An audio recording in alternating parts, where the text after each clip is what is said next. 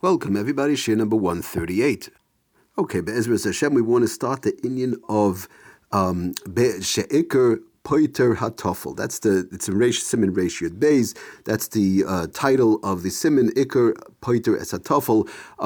And basically it has to do with various different types of foods. When you have two different types of food, three different types, whatever it might be, and you have one of them as the main food and the other food is either just coming along or it might be part of a salad, possibly a mixed salad. It might be part of a mixed soup.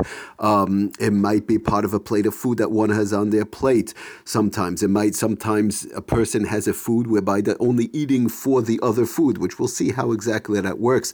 But be it as it may, we're going to see the halachas that we're going to be learning now. Be'ezras Hashem, we'll see that not every time do you make a bracha on every single thing that's in the plate. Many times you just make one bracha, sometimes two, but depending on what the situation, what you have, and so on, we have to see all the various different type of halachas. So it tells us just real quickly to start with the Mechaber. We'll try and go in conjunction with the Shulchan Aruch, Mishabru, of course, the Eitzer Halachas, maybe Aruch HaShulchan a little bit here and there. But let's see how it goes. So it says the Mechaber, and again it's in Siman Reish Yud Beis, Kol Shehu Ikr, any type of food that's the Ikr, Ve'imoi Tefela, and together with that food you have something else that's the Tafel. What does he mean by Tafel? He says in parentheses, says the Shulchan Aruch, Perish Dava Bilti Nachshav, it's not really considered Chashav in conjunction with the ikr food, with the main food. Now, what exactly that means, we have to see. Okay. It tells us the Shulchan Aruch, so what bracha do I make? Mevarich al ikr. One would make the bracha on the ikr, on the main food, upoiter hesat fela.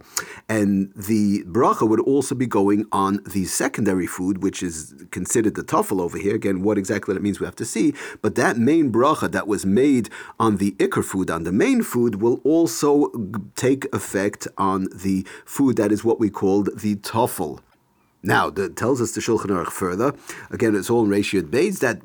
Does that go only on the bracha Rishayna, the first bracha? Does it go also on the bracha Achrayna, the after bracha, or on both? How do we, in other words, with this whole inyan of Ikr v'Tafel, of the main food and the food that's secondary to it, which bracha does it apply to? Tells us the Shulchan Aruch, Bein mi bracha shelafaneha, whether it's the bracha in front, in other words, the bracha Rishayna, the first bracha, Bein mi bracha shelachareh, or whether it's the bracha Achrayna, in other words, whether it might be a al hamichya, it might be a bar nefashos, that would also take effect with the halachas of ikr v'tafel, of the main food and the secondary food. And I'm saying the word secondary, it might not be, exactly, but the main, it's called ikr v'tafel. But we'll see the details.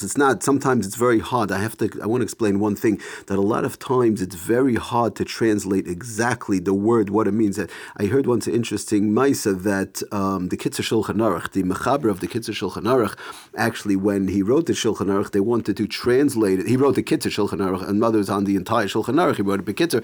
There are those who wanted to translate it into Yiddish. In those days there was Yiddish and so on, and and he was, from what I just heard the story, he wasn't so happy with the whole idea of translating it because of the fact that he felt that there are certain words and certain concepts that it's very hard to bring across in other languages like Yiddish or English or these type of inyanim. Okay, later on they did, but be it as it may, we see from that there are many times that there's certain lashonis and certain concepts in halacha, whatever type of halacha it might be, whereby it's very hard to give the exact translation, but we try and bring it as close as possible, whereby we could have a very good understanding. So, getting back to our subject, so we see that the Shulchan Aruch tells us the inyan of ikr v'tafel, whereby you might make a bracha on the main food, as opposed to the secondary food, which is really there to enhance the first food or whatever it might be. So that would apply again to the bracha Rishayna and also to the bracha